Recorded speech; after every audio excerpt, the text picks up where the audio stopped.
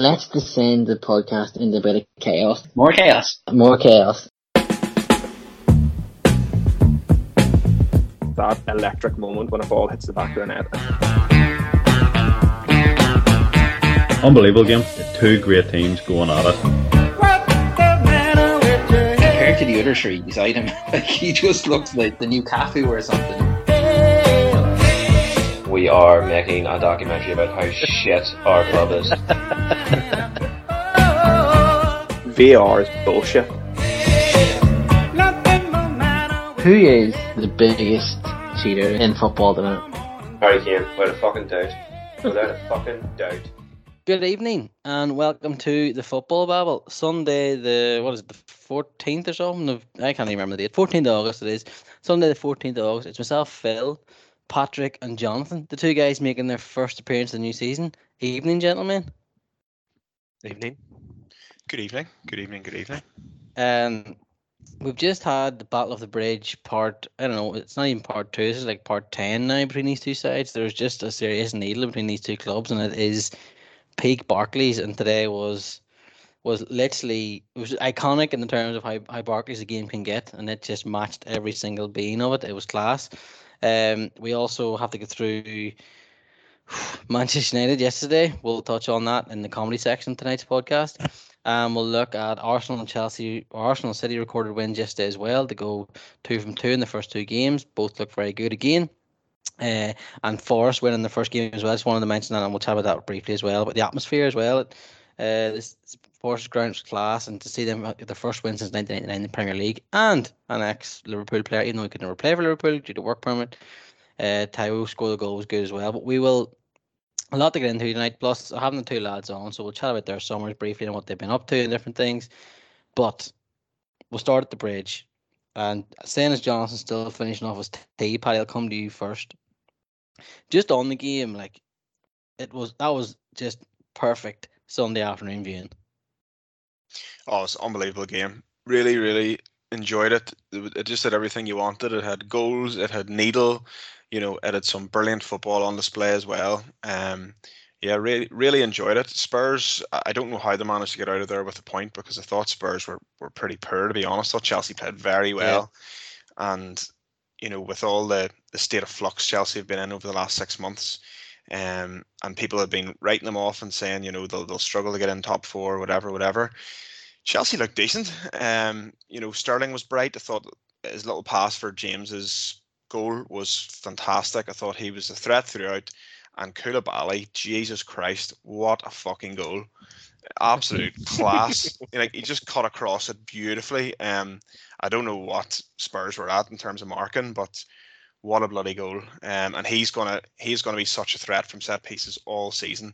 I don't think he'll score many volleys, mind you. I don't think he'll score a few bullet headers, but he could be a centre half that chips in with 7 or 8 goals in the league this season, considering what he did at Napoli.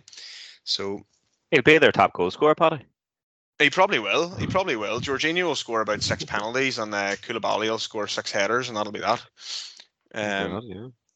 Because I suppose just before we started recording, we were digging out Kai Havertz for being a nothing footballer, which I'm sure Brendan's going to enjoy hearing later on.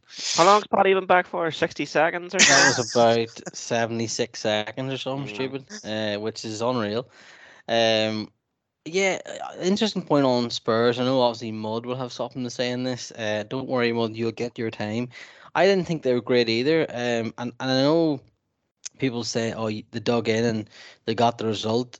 They got the result, yes, it was 2-0, but it wasn't a case of them digging in. They got away with a couple of refereeing decisions.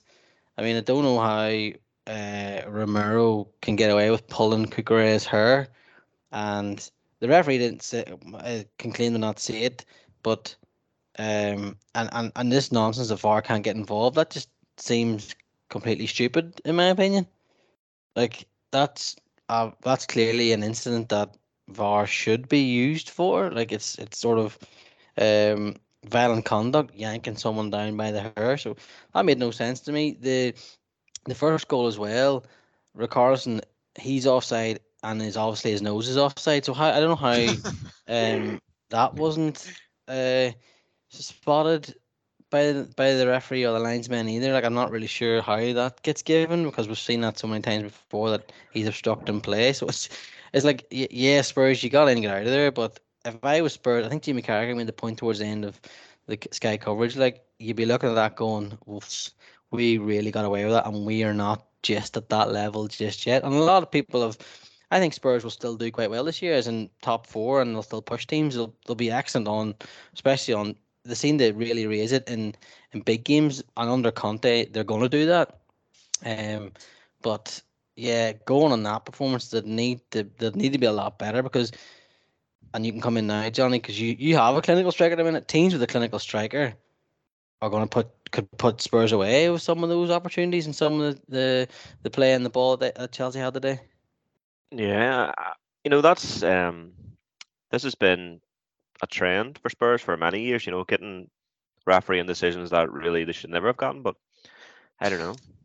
I'm not saying there's some kind They're paying the refs off, Johnny. Yeah, Just there's some conspiracy going on in the background. Here we go. Yeah. Second podcast, conspiracy theories. Excellent. Yeah, they were piss poor, and I know you mentioned them last week about how good they were against Southampton, but I mean, Southampton have been piss poor for the whole of this calendar year. They've been pure dog piss, and probably I would say are one of the teams that are likely to go down this year. But we're not going to focus too much on that anyway.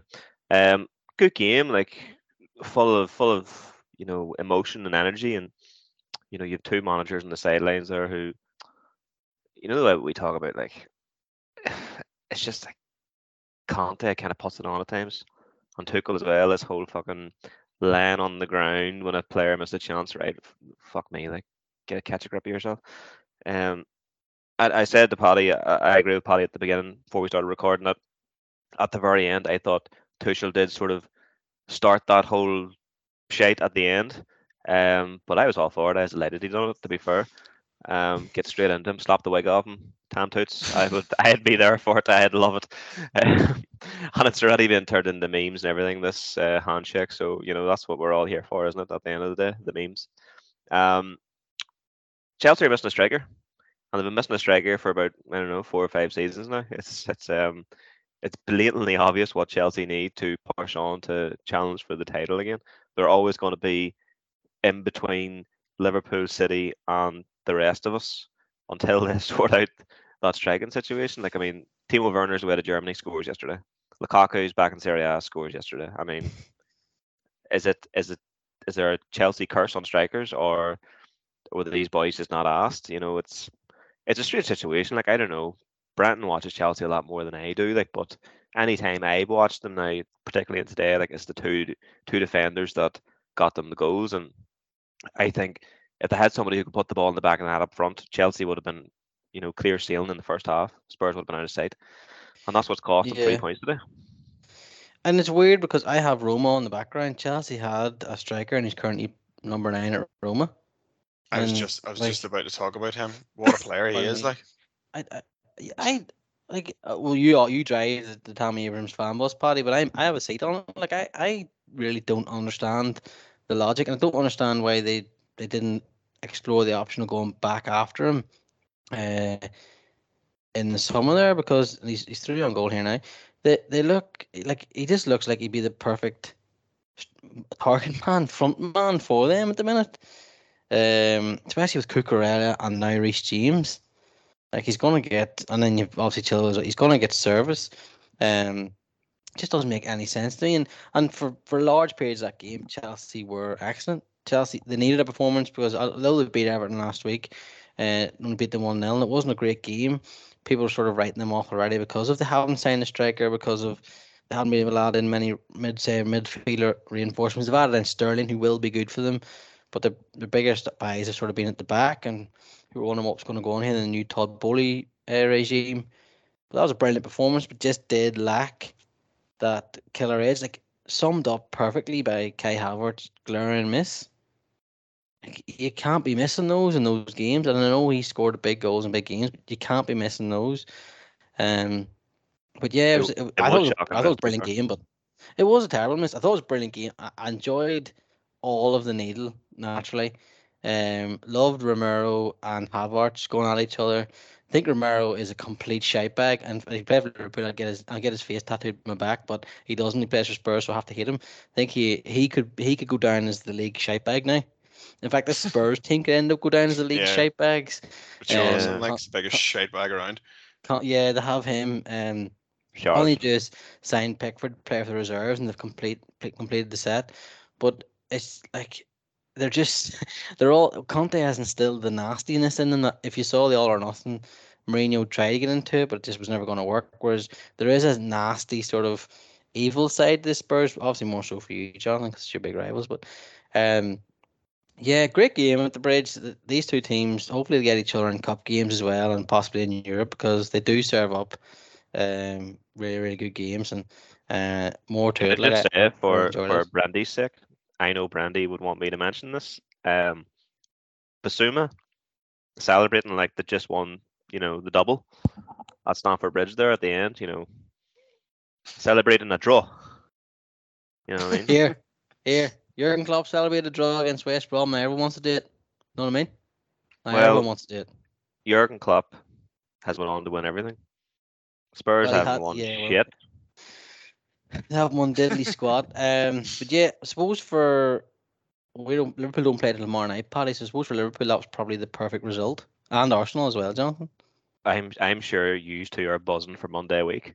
You know what? I'm buzzing for it. Well, we'll get on to that. We'll get on to that. Don't you worry. We'll get on to that in due course, my friend. But just on today, and I'm going forward. Liverpool obviously still to play their second game, which is tomorrow night against Crystal Palace. Can win and then go level within a game, obviously, of Spurs and Chelsea, 2 points behind City. So that's probably the best result for us, Paddy. Oh, I was delighted when the equaliser went in, because we remember we had spoken on the phone yesterday, just that, really, and whenever the sort of your top six rivals are meeting, you really want them taking points off each other. Yeah, so you want draws. draws are ideal, and I think I'm sure that draw would have been greeted pretty warmly at the Etihad as well. So it was good game, and I totally agree that Chelsea should feel very hard done by, because that Richarlison one, how VAR can look at that and say he's not interfering when the ball, nearly grazes his ankle. Like, the keeper Mendy would have definitely been hindered by where Richarlison was. So I was baffling to me. I would have been annoyed if that was given against me. And I think Sky made a big point about Richarlison changing the game when he came on. He didn't really do anything, but I don't know if he just created a bit of havoc with his, with his movement or whatever. But I think what really changed the game was Conte took off nearly every single defender and brought it on Richarlison. He brought on Lucas Moura. Who else did he bring on? Like, he literally took off both wing backs. Basuma. Yeah, just fired everybody on. Just tried to bombard Chelsea's defense. And yeah, I agree, Paddy. Like, I don't really know what Richarlison really did in that game, but he'll get the plaudits, no doubt, for doing fuck all. But Well, he put Kuleveski in awful trouble, which led to the second goal, and then he stood in an offside position for them to equalise. I mean, that's kind of all he does, really, because that is his impact. That's the level of his performances. But yes, we'll move on. We've covered that game yesterday, but I think it's fairly obvious the big talking point of the weekend happened at Brentford. what happened? Well, there was a 90-minute comedy set. The Edinburgh Fringe Festival was on, and Manchester United decided to serve up their own dish of comedy for 90 minutes for everyone, which I really appreciated in that absolute boiling heat last night with a couple of Heineken 0.0 shares. Watching that, enjoying it, and just giggling to myself, because I couldn't believe I knew they had it in them to get beat by Brentford. I knew they had it in them, but I didn't know they had this in them. And Johnny, the last time we saw an Ajax manager take over a Premier League team was De Boer, and he lasted 5 games with Palace.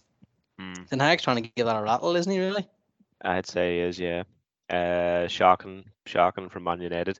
I just want to point out that Gary Neville, exactly a year ago to the day that he said he didn't understand the strategy or the transfer plan at Arsenal, and then's back in United on ban that wee fella Martinez. Literally that wee fella.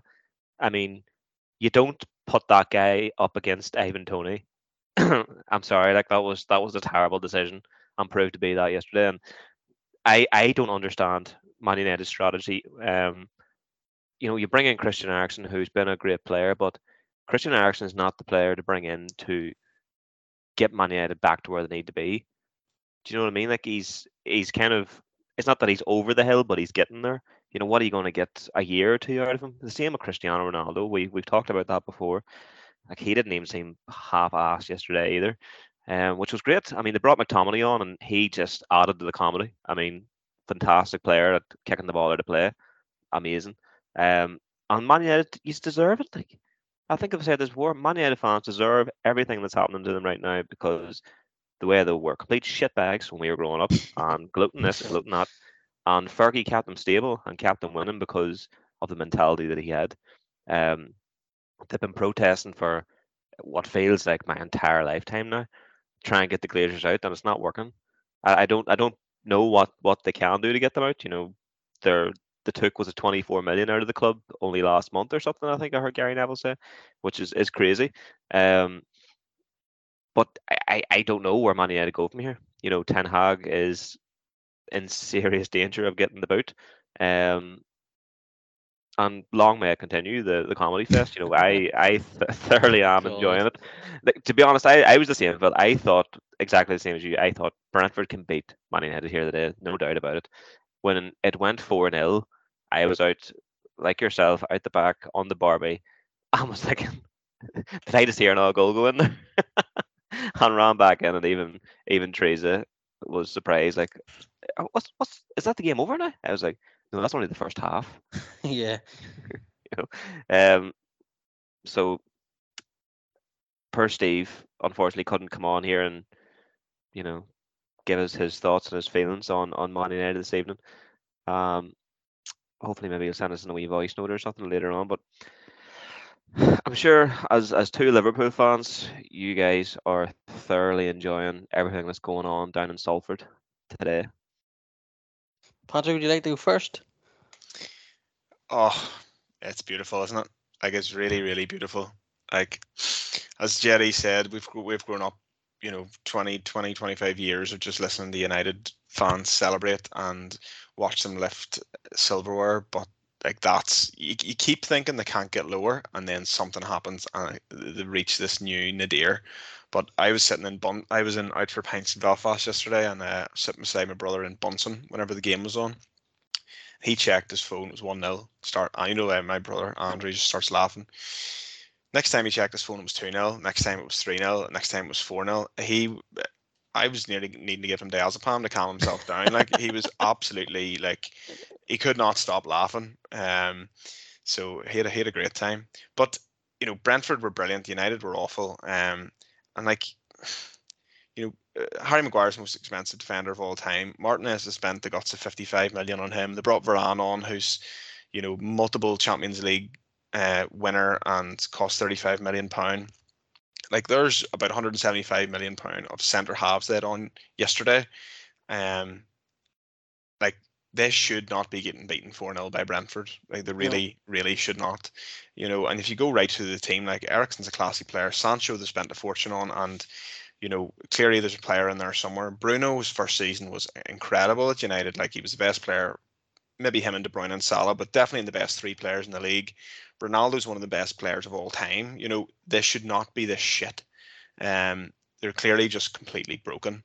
And they're going to need some new faces in the next few weeks. And I think Ronaldo leaving would do them the biggest favour. It would change a bit of the focus around the club. I'm sure Ten Hag and a lot of United fans are hoping that someone's going to take a punt on him, even though his options seem to be narrowing. But yeah, it's shocking. And I know we're playing them in a week's time, and I always get nervous before any game with United, and they'll be at home and we'll have a point to prove. But if Liverpool, I know we had a really poor opening game against Fulham, but if Liverpool turn up, they could absolutely smash this lot. Like, it could get really ugly, like the game last season. I read actually they're going to try, and the United fans are going to try and get the game off Well, they did that before, but then when we played them, then we smashed them. So Yeah, if that does uh, happen, I think maybe it was a Liverpool account, that sometimes the suggested accounts flip up on your Twitter. Might be one that you yeah, used to follow. They said that if that happens again, Liverpool should just be automatically rewarded 3 points, because why should Liverpool have to suffer for Man United's fans invading the stadium or whatever they're planning on doing? I have no idea, but I think that's a fair point, and it's I think it's only fair that's why should Liverpool have to reschedule a game because United fans are pissing about? You know what I mean? But I am really, really, really, really looking forward to that game next week. And I mean, was it 5-0 last year or 5-1 maybe? It could be double that this year if that United team that played yesterday plays the same way against Liverpool, and Liverpool are on it. I mean, it could get very, very embarrassing for them. I just on yesterday's performance, it just looked like really, really naive. It looked like underage footballers in a pre-season match that had only just come together. Their manager, they've only just met their manager, so he's trying to coach them into doing certain things, and they're like the first goal was almost like Ten Hag was saying, right, pass it there to him, and we'll see, and then he'll pass it back. It was like really like slow moving, really, really staged. It looked like a training session, and it was like, but we're going to allow Brentford to attack. Like sometimes, Johnny, like when you're playing football with your nephews and you let them score goals. No, All right, well, I never that's let them what score. that's like when I'm playing with Finn. That's what it felt like. It was like, oh, goal! But it felt like United were doing this, but that's just what the level they were at. Do you know what I mean? And like when your goalkeeper is showing signs of maybe being a bit past it and his talents are like wavering, you have to look then at getting a replacement in for him. But when you leave it 4 or 5 years and don't do anything, then this is what happens. De Gea will chuck in a performance every now and again where he has an amazing results, and people be like, "Oh, it's David De Gea." For 4 or 5 years, he has been brutal at times. He's been really poor. There's no conviction. Last week's goal against Brighton, ball across the box, he just stands there. There's no conviction in him. There isn't. It's all gone. He's dropped completely. He's dropped by Spain. The Brentford goalkeeper took his place in one of the squads. It's gone, Right. and that's another thing United haven't looked at. And I get the anger at the owners. I do get that, and I have sympathy on that side of things. I do get it. Yes, money has been spent. No, it is not the owners' money. It's the club is spending on. They've been taking the money out of the club, so you can see that's why people argue it. You've spent 175 million on defenders. You shouldn't be this shite, which is what Paddy said, which is completely not utter fair. There's also that side of it is the Glazers. So I don't know where they go from here either. And I'll have my game week 2 roundup blog out probably on Tuesday morning, and I talk about it in that there. Where do they go next, and what happens? Like what happens if they get bought by an oil state after protesting against and constantly telling us how Man City are nothing because they're owned by oil and they wouldn't exist without that. So what would United fans do then if that was to happen? If their club was bought over, it's a weird conundrum being. But just the mistakes on the pitch, you can't gloss over that. Gary Neville, I know last night was so passionate and he wanted to talk away from it because he said we've done this too many times. Well, I'm sorry, but you can't gloss over that. That was utterly shite yesterday from every United player. They were brutal across. Even the subs were brutal when they came on. Like Brentford should have really slapped them biblically. They really should have. Sorry for them, wasn't it, in the second half? That's it was more like Brentford were all like, let's just chill out here for 45 and not get injured because we've won this game. Do you know what I mean? And other teams will get in that position against United if they don't wise up very soon and will go for biblical scorelines. And then Ten Hag will have no comeback. Can you imagine next week if Liverpool do beat them, say 5-0 again? Like 3 defeats, 1 goal, and was it about 12 goals conceded? Martinez was bought as a centre half because he was brilliant in Holland, right? Fair enough, and he was excellent in games you saw him in Holland. Whatever. They have a problem in midfield where they have no one can get on the ball. with authority. Nobody can win the ball back because Fred and Martinez can pass the ball brilliantly as well. Put him in midfield, you clown, and play. All right, Harry Maguire. Play Maguire and Varane behind him. At least then you'd have some form of a triangle that could operate there, and you could see with Martinez sitting in front of those two, he'd be able to stop things. But he won't. He played him twice now. You could see against Brighton, he was getting legged all over the pitch by Danny Welbeck. So what does he do? I know. I'll let him play against an even bigger, stronger, faster, and fitter form of Danny Welbeck and Ivan Toney. Oh, on the other side's Mbeumo, who's another absolute powerhouse. Very fast, very physical footballer. And Ten Hag looks at this and goes, I'll chuck him in, and then hooks him at half time. I think no sense. Kind of what you said. I'd be surprised if they don't start 5 at the back against Liverpool and play Maguire, Martinez, and Varane. I'd be shocked if they didn't change their system for that game.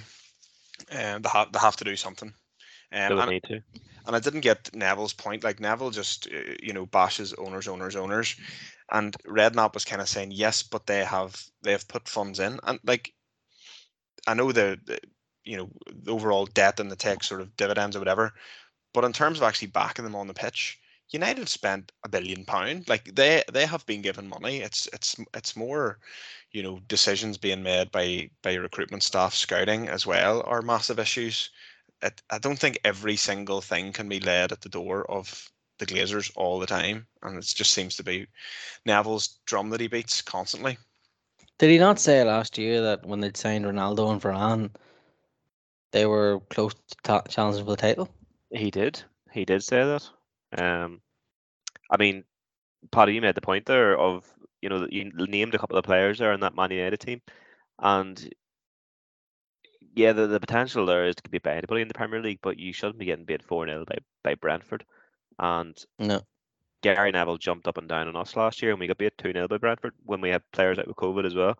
I think Edu also, our technical director, has done Man United dirty by getting the price put up on Martinez when we really had no interest in him whatsoever.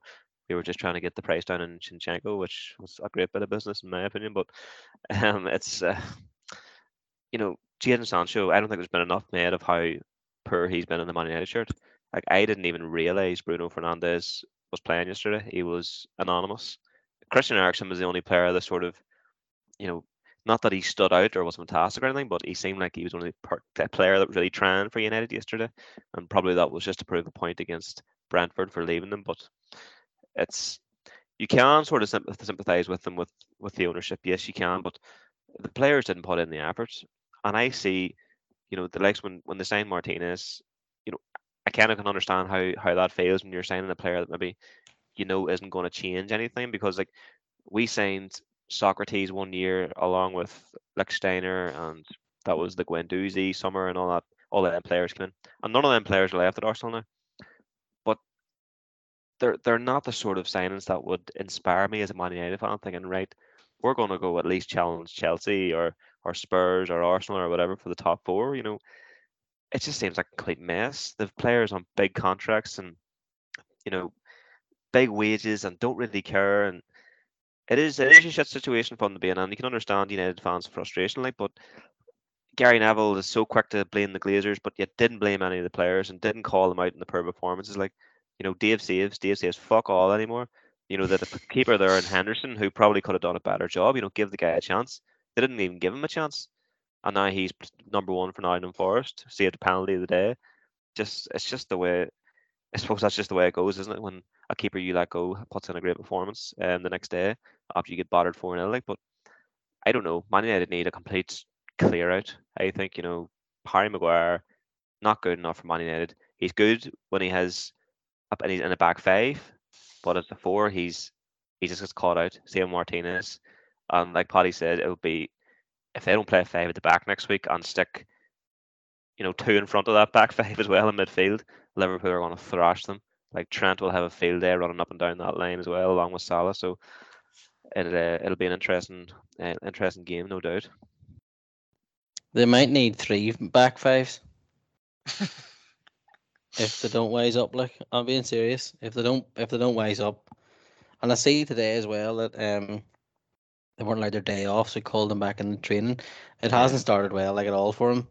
Mr. 10 matches is like I told United fans to give him patience, and you're still at that stage. It's only 2 games in, but regardless of what happens on Monday night, next Monday night, because that's against Liverpool, it's the games after that as well. If they don't start picking up results and performances, and Ronaldo, I don't care. He is a dickhead.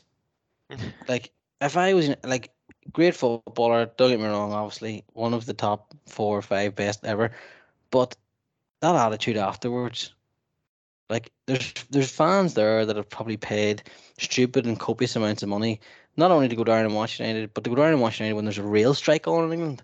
So it wouldn't have been easy to get to Brentford. For these fans, wouldn't have been cheap.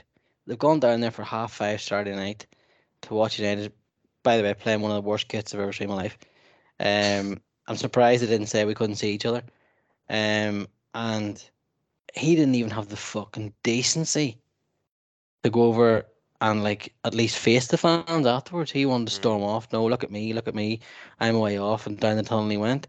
And I've seen like fans from other teams criticize this, but I haven't seen fans, and maybe they have, from United criticize this, and I don't get it. I don't get this hero worship of him. He left United to go to Real Madrid after a couple of brilliant seasons because he wanted to go to Real Madrid, and he binned them off in the way he went. He came back to United because really no one was going to pay for him. Juventus wanted rid of him.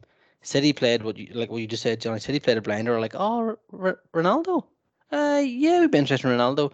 Ole Gunnar Solskjaer poo-pooed his panties, brought him in, and said, "They're like, dead on, no ball. We didn't want him." Do you know what I mean? Nobody wanted him because he just brings too much baggage with him. He doesn't bring what you need, especially as a squad and thing at United. And people say to me, "Oh, I scored 20 goals last year. Where'd you finish? And what did you do in the big games?" Nothing. The only thing he brought was shirt sales, really. He did nothing. Can I He just scored ask? penalties. Like, I probably know the answer to this question already, but I just kind of want to ask both of you this.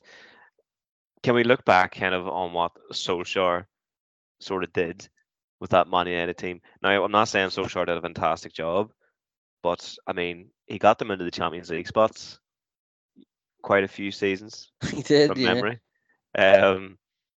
And it's a shit show. Like, I don't think Solskjaer was the man to take United forward either. You know, that's not what I'm saying. But I mean, maybe he didn't do as bad a job as what we maybe thought.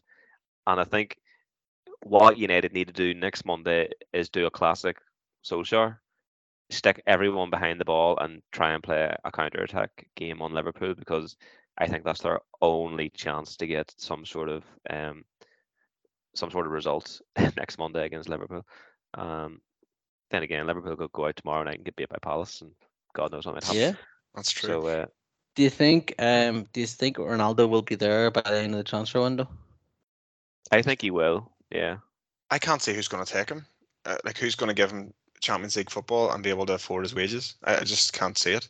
Like, there's talk of Sporting, but is he that sort of egotistical that he'll go and just play 6 group games to try and get an extra 2 or 3 Champions League goals for Sporting? I think he's just going to be there. I can't see who's going to take the punt.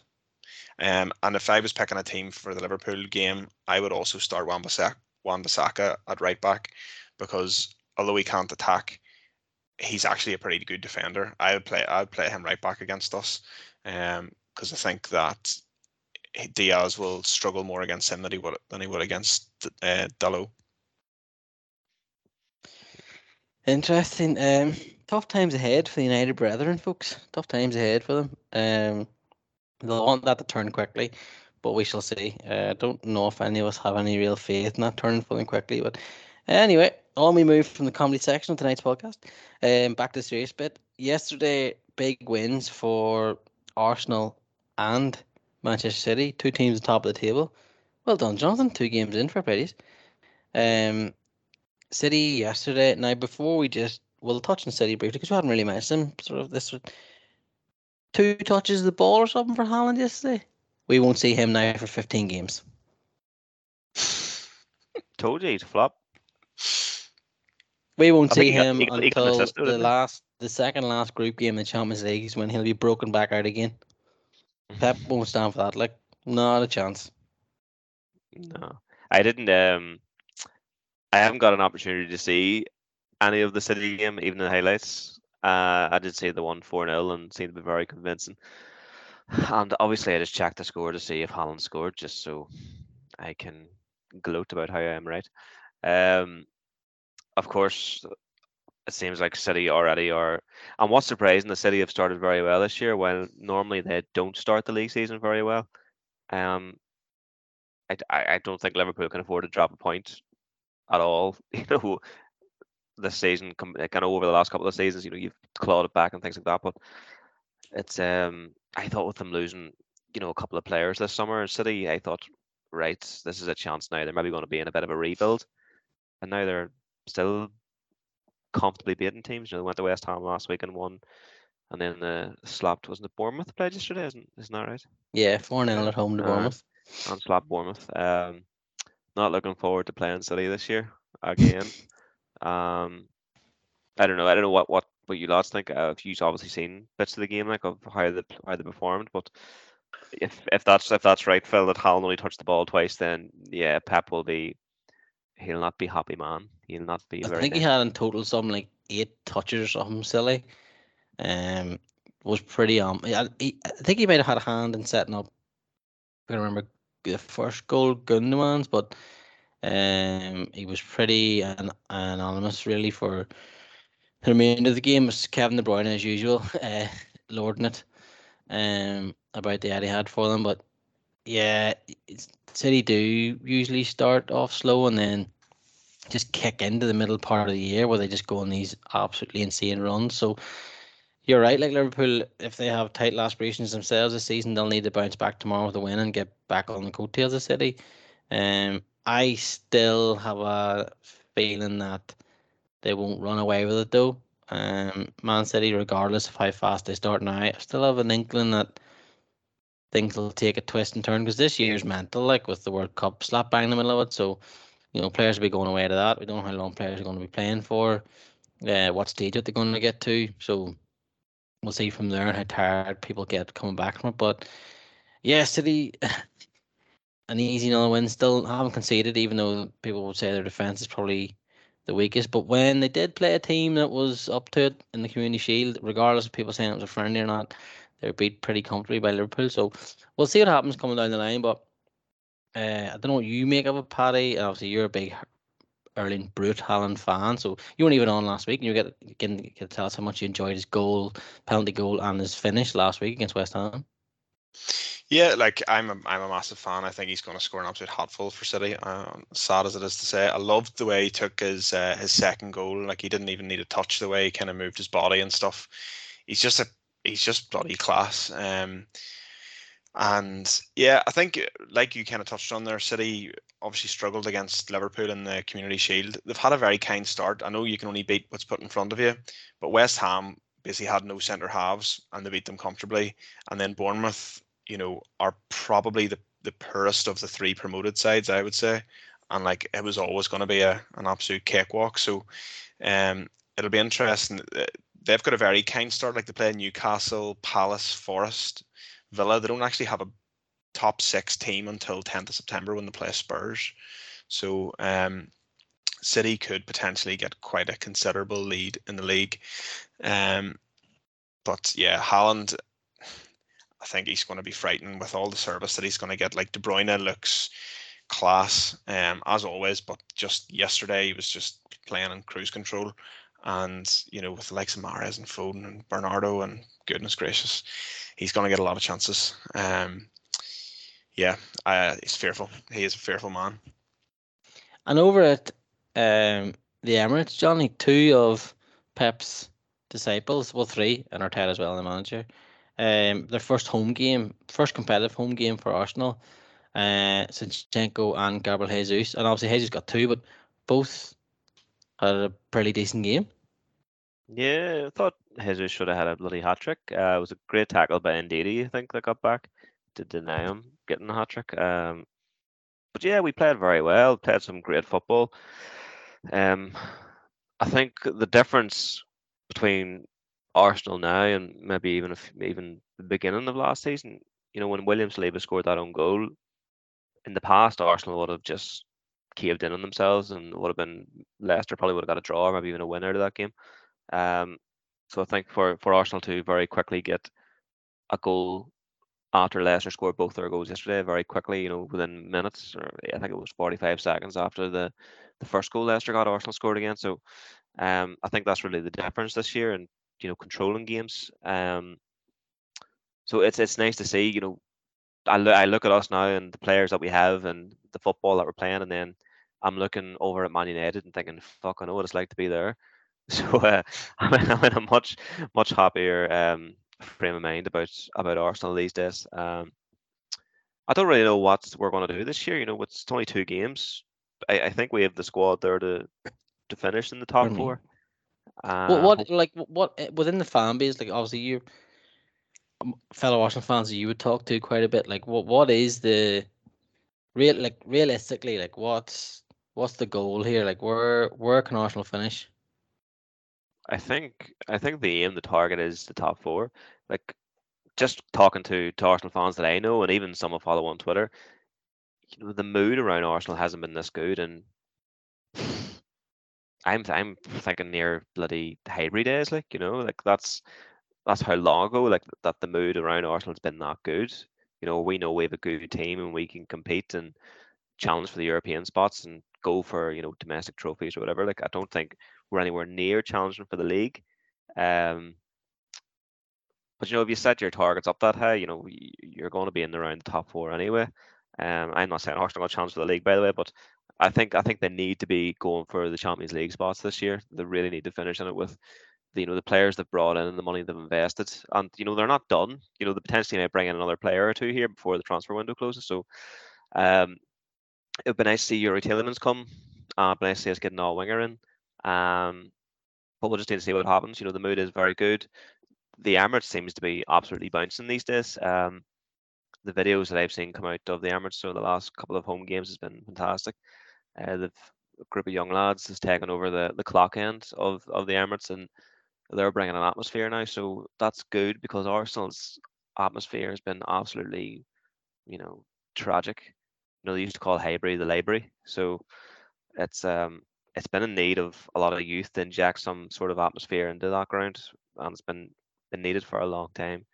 I suppose just when we're kind of talking about Arsenal, the All or Nothing's been on, and I obviously didn't get on last week to kind of chat about it, but it's been a bit interesting. I know you said it is a bit cringe, and I agree. Like, it is some of the things that Arteta does is cringe, but I listened to, I think it was, I can't remember, it was Arseblog or another Arsenal podcast this week, and they said, yes, to us it's very cringe, but like when you're there in the moment, them players are pumped and they're together, that's working for them, and it has been reflected, over this, like I said, this calendar year, Arsenal have been very good. A couple of blips, at the end of last season, which cost us getting into the top 4, but you can see there's a change around the club. The players are believing in what Arteta's doing, and after watching those episodes this week, I still fully back him over the Aubameyang situation. I haven't seen it yet. I don't mind a spoiler. Pat, have you been watching All or Nothing yet on Arsenal? I haven't seen any of it yet. Just clips that I've seen. You don't have Amazon Prime, and I refuse you to give me Amazon Prime. Yes. But so the bit was it me saying it was cringy, or was it?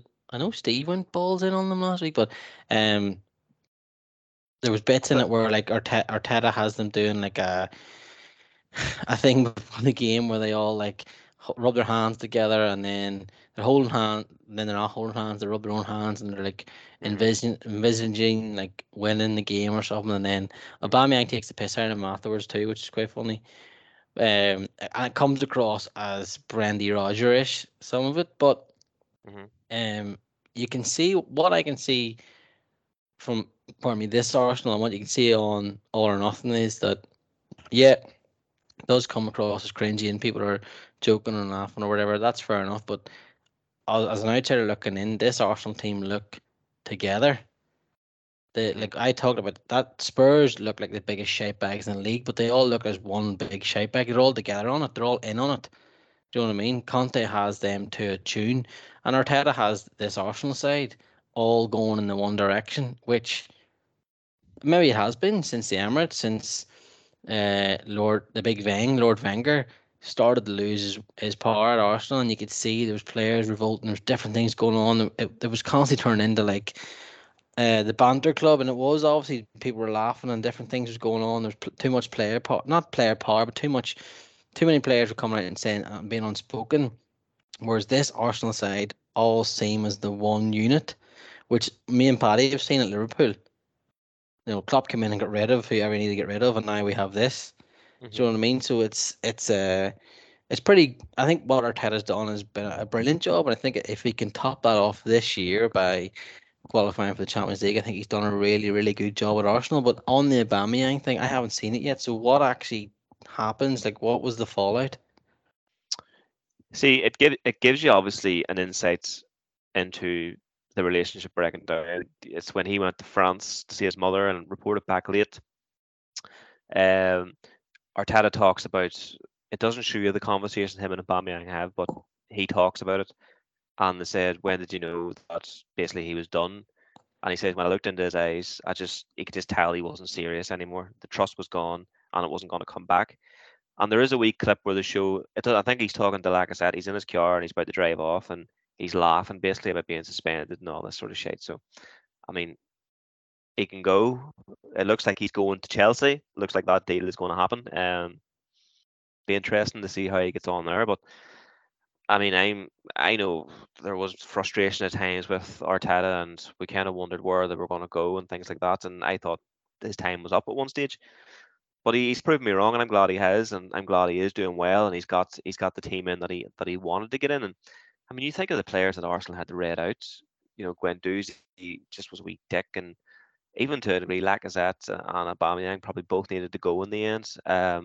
Ozil had to go, Mustafi, Socrates. You know, there's so many players Arsenal need to read out, and Torreira is another one that's just went here this week. So there's big changes happened at Arsenal, and hopefully it's all for the better. You know, the stadium's getting renovated as well, and they're doing it up and making it look more friggin' not so soulless and faded. And it's good to see them actually doing that and caring about it. Like Josh Kroenke, I think it was the first episode, Phil, where he's over and he's saying to Saka, forget about that shit and stuff like that, and gives a bit of an insight into what he's like as a person, I suppose. Like, not that I think the Kroenkes are, they haven't won me over necessarily, like, but I think that they've given Arsenal the money and they give them the backing, especially these last two transfer windows, to go out and do something and bring in players. So I think they've been very smart bringing in the likes of Jesus and Zinchenko. Tomiyasu was a great signing. William Saliba is now back in the fold, and he's been great the last two games for us. So we're on the up. There's no doubt. Where we can go, still unknown. Like, whether we'll challenge for the league in the future, I don't know. Like, but I think we're definitely capable of getting back into the Champions League. 100%. Like, I think, and almost to the point now, Johnny, where not to put pressure on us, whereas if you don't, it's probably a failure. Yeah, I'd say that too. Yeah, if we don't finish Champions League this season, I would be very disappointed. Like, it's a bit different to last season because we didn't expect it. We went in this kind of crazy run and ended up like, how the fuck did we get here? And it's annoying. Like, you look back at stupid games like that Everton game at Goodison, the Brighton game at home, the Southampton game away. Like, you had one of those games and the season finishes completely different because you're going into the Spurs game already qualified for the Champions League. There'd been no pressure on there. It's just the small margins of football. That's why I'm saying, like, even today with Chelsea drawn against Spurs, like, you don't know at the end of the season what those two drop points are going to mean to Chelsea or what that point's going to mean to Spurs. It's every point matters. It absolutely does. Like, so if that costs a Chelsea Champions League spot, they can look back and be like, we were robbed of that because the referee absolutely done us in that game against Spurs at the start of the season. But remains to be seen. We're still very early doors, like, but you want to get points on the board every game. That's why, like, this season we've started so much better, 6 points from 6, like, so, and we've a decent enough run coming up before we play anybody really difficult. So hopefully we can get a few more over the coming weeks. Paddy, what do you make of Arsenal's start? Oh, they've looked great. I really like the business that they've done over the last sort of year or so. They've got one of, if not the sort of youngest squads in the league, but it's just brimming with talent. Martinelli's one of the players that I talk about a lot because I think he's absolutely Patrick, unbelievable. You stay the fuck away. Yeah, I'm always like perfect on Martinelli. But yeah, that wee front, or that wee sort of three behind Jesus of Odegaard, who's such a brilliant technician, Saka, who's a fantastic player and so pacey, and Martinelli as well. Like, that's a great wee quartet of attacking talent there. They're going to give teams a lot of trouble. And then you're bringing in people you bring in winners, and it's hard to find that, when Jesus and Zinchenko, who have been there and done it, and their experience is going to be vital for Arsenal moving forward, because lots of the rest of them haven't won a whole pile.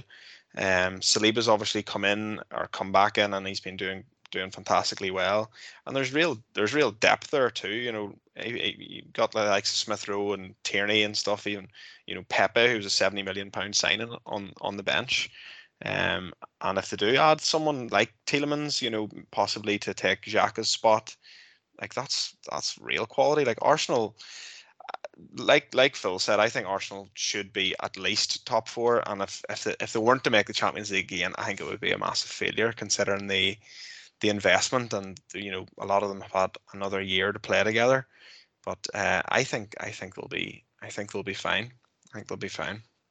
So do I. I think there's well, the thing is, I think there's still a two in the Premier League, Liverpool and City, and the top four. They'll go. It's hard to pick at the minute. Obviously, 2 games in between Spurs, Chelsea, and Arsenal. That possibly could be the race that goes right down to the last day of the season. I know Liverpool and City have had but a couple of league seasons have gone down the last day, but that battle for top 4 could be it, and it could all depend on the likes of, like as you said, a draw today, Johnny, a team not getting another addition into the squad before the transfer window closed. I'm thinking Chelsea not getting a striker in, or whatever, Arsenal not getting another body in midfield, things like that. So that's going to be different, but they're going to be thereabouts. They also have the option of winning the Europa League. They could go really far in it. I think they should take it very serious this year. I mean, that's another chance to win it, win a European trophy, which would be massive, and then obviously bounce straight into the Champions League as well. Would be great for them. So something to definitely aim for too. But I just think, like as I said, this Arsenal side, there is something different. There is a different element to look at them. I think it's youth and a bit of experience on it. The likes of Xhaka not having the captain's armband clearly took a bit of pressure off him now. He's played really well. For Arsenal last couple of games, you said Saliba come in, looks pardon me. I know he scored no goal yesterday, but he looks a smasher. He looks unreal, such a talent.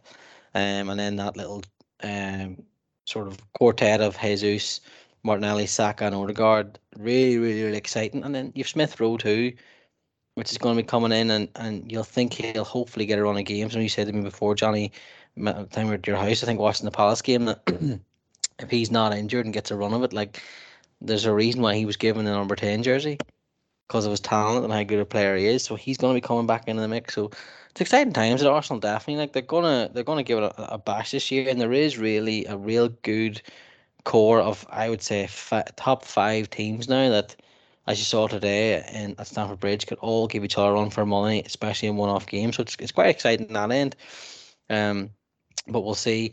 Tomorrow night, Liverpool play Crystal Palace. We don't know what's going to happen with that one. Hopefully for myself and Paddy, Liverpool get a win, get probably up and running this year. But one of the other ones before we finish off in the league that I just want to touch on was Nottingham Forest. Now, when I mentioned them last week in a blog piece I'd done about they've signed so many players, they're signing all 3. And I think they've got 15 players in this year.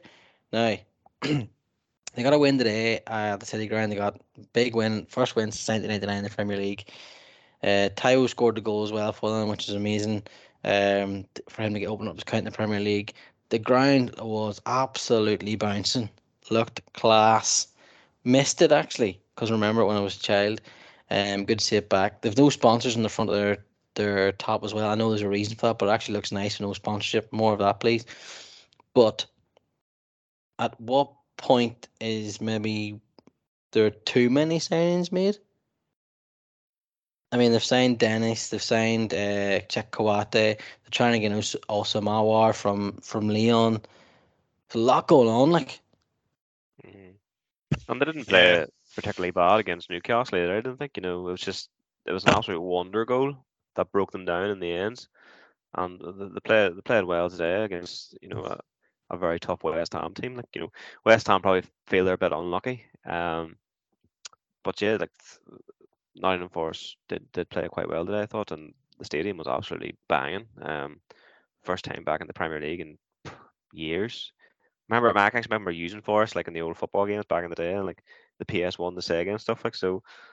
It's okay. It is nice to see them back. They've obviously been European champions in the past and twice before, so they are a big club. Probably one that's been you know laying low for a while, but it's nice to see teams that got back. You always like to see different teams come back. It'd be nice to see the likes of Blackburn or something come back up eventually. But yeah, it's they've done well, and like I said, they have brought in a lot of players. Um, a lot of change can unsettle the team, I suppose. A lot of those lads that got them into the Premier League potentially losing their spots, the likes of Jack Tiote and stuff you were talking about there. And is that really right?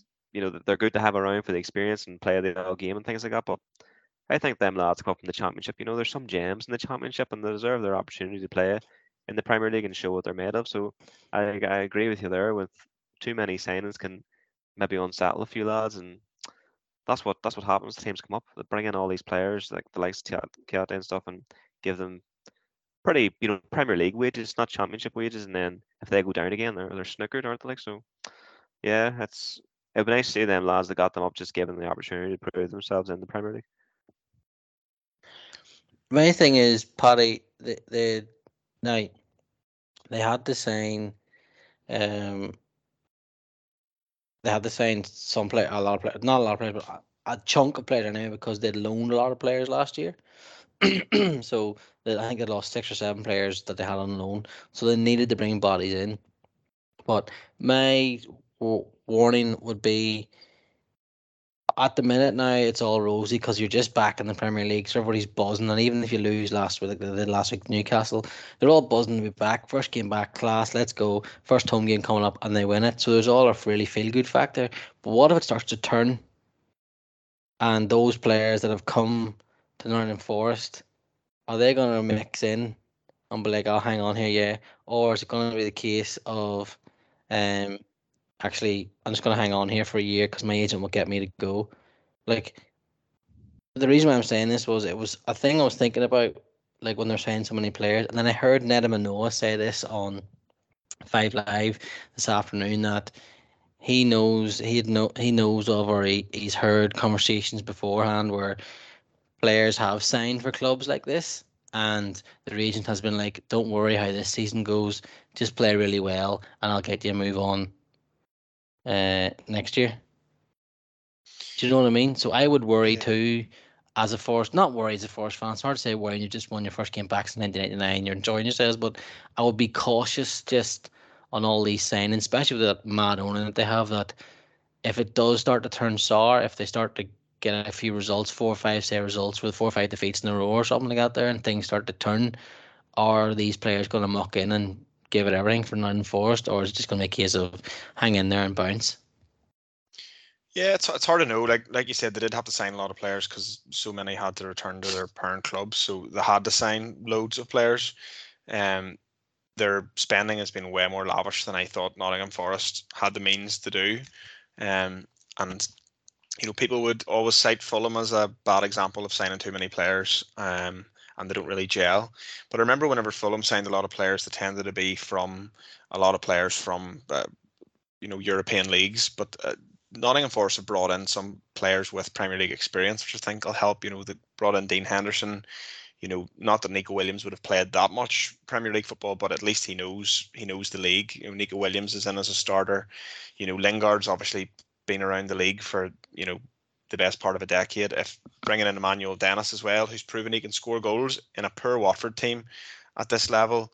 And you mentioned Koyata as well, who's obviously played for Palace for a long time. So I think they've got enough Premier League experience sprinkled in with, the likes of Ayunwi who they've signed, looks like he's going to be a handful. He's big and strong, and he scored goals in Germany for Union Berlin. So I think of the three promoted clubs, they look the best place for me to stay up. And what you're saying is right, that if they do go down, you can imagine that a lot of these boys will be looking moves. But I think they should have enough to stay up. I think Bournemouth probably the weakest of the three promoted teams. Yeah, I had to go with that. I think I kind of really want Forest to do well because I do enjoy having them back in the league. Sort of just a childhood thing. Like you'd always see them, like if you remember, like Jack and Ceefax years ago, they were there in the league and different things. They always had that. I can't remember the sponsorship, but they had a really unreal jersey. Labatt's. Yeah, there you go, bang. That's the one. That I always have a little soft spot for. So yeah, it's great. And as you said, Johnny, I think it might be the ground was absolutely bouncing, which was class. So more power to it. But just an interesting one to keep an eye on for Forest fans. Like they signed so many players, and are these players going to be in there for the fight? Because I don't think Forest are going to be up there challenging the top half. I think they are. Naturally, I think they are going to find themselves in the bottom half and fighting away. So we'll see what happens. But for round there, winning against West Ham, Moyes' West Ham have not started the season great. I saw some West Ham fans saying sort of with 2 years of excellence and now we've gone back to normality, so it's time to just get used to it. So we will see what happens. Is there any other business you want to chat on before we move and finish up tonight's podcast, lads? No? Nothing in particular, not for me anyway. I don't know about Mud. No, there's nothing really standing out this week, to be fair. Just to finish off, Villa obviously beating Everton in the early game yesterday, and an early contender for the worst game of the season too. I think I heard was it John Murray on no, it was the commentator on the Forest game. I can't remember his name, from Sky. Say yesterday I was at Villa Park for walking football, and today I'm at Forest here, obviously, for rock and roll, fast, heavy metal football, which was nice because yesterday's game was absolutely diabolical. Brutal game of football between Steven Gerrard's Aston Villa and Frank Lampard's Everton. And again, Everton, another one. They'd probably need to get a result very, very soon and a performance very, very soon, but we'll see what happens there. That will do us then for the show. We're going to try and see what we get on with. We're going to definitely have one of these, obviously, a week. We might have a mixture. There's going to be more writing as well that'll come up in the podcast. So I'll have something out for you on Tuesday morning, so keep an eye out on that. There's more Champions League action this week, qualifiers and different things. So there'll be stuff across our socials and stuff we just keep an eye out on. And as I said, the weekend isn't over because obviously Liverpool play Crystal Palace tomorrow night. So we'll see what happens there too as well, folks. Jonathan, thank you very much for making this your debut this season. Oh, pleasure. It was a good weekend to be on. Oh, very good, sir. Patrick, likewise, your first appearance this season. Many congrats, sir. Thank you very much. Pleasure. Get all of our stuff across our socials. Football Babble Pod, Instagram and Twitter. You'll find us across on. Get us on your podcast apps. Just search the Football Babble and you'll see us there. And it's footballbabble.com/patreon.com. I think it is. I don't know. The Patreon link's not in front of me and I never remembered. But you get us on Patreon. Look for the Football Babble and you'll find us. And as usual, folks, you'll see our writing. It'll come up on our Medium, but we'll post it out on our socials this week, so you'll be able to get the link and be able to read it. And I really appreciate all the comments for all the writing that's been done so far. There are many more to come. So if you keep enjoying it, share it with all your mates, share it on socials, likewise the podcasts. And yeah, enjoy the rest of your weekend, your Sunday night, and your Monday morning if you listen to this. And good luck. Up the Palace.